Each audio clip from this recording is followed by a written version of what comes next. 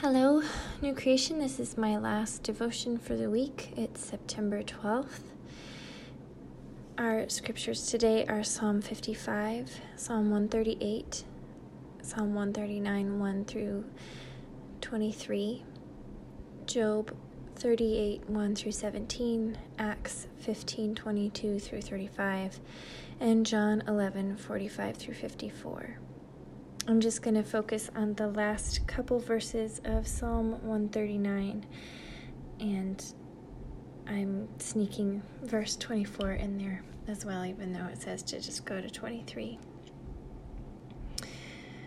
So, verses 23 and 24, "Search me, O God, and know my heart. Try me and know my anxious thoughts, and see if there be any hurtful way in me, and lead me in the everlasting way." I remember these verses as a child and younger adult.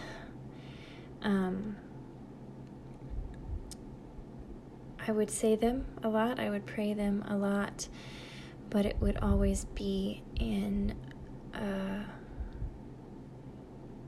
a shamed way.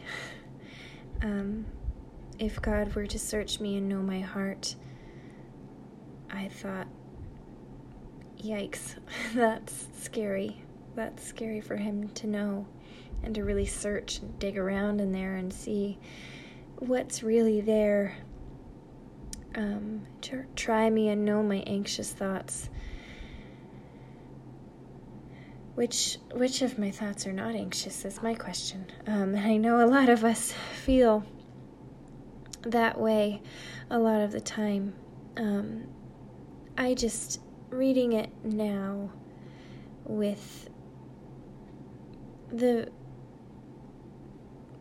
knowledge of God, the view of God and relationship with God that I have now, it's so not as scary, because I know that He already knows me.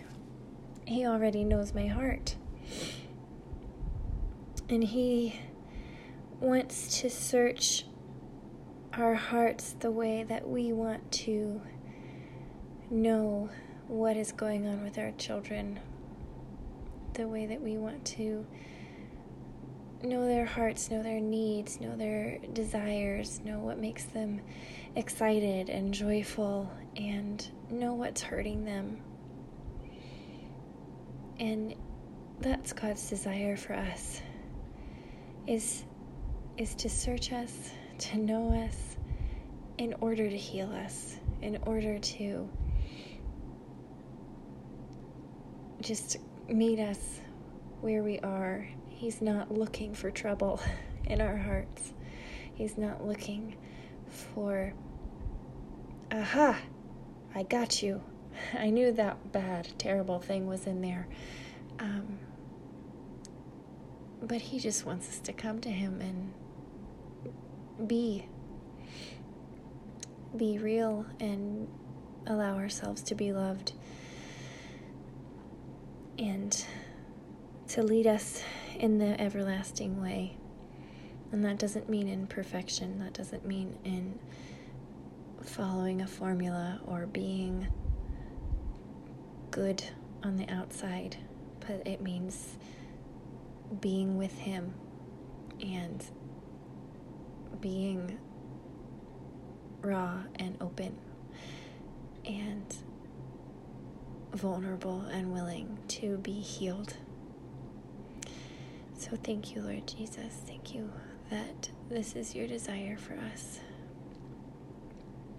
That you don't go rummaging through our hearts and minds looking for trouble, but you are there waiting and ready for us to pour ourselves out to you, to present to you our wounds and our joys, so that you can heal and nurture. So thank you, Jesus. In your name, amen.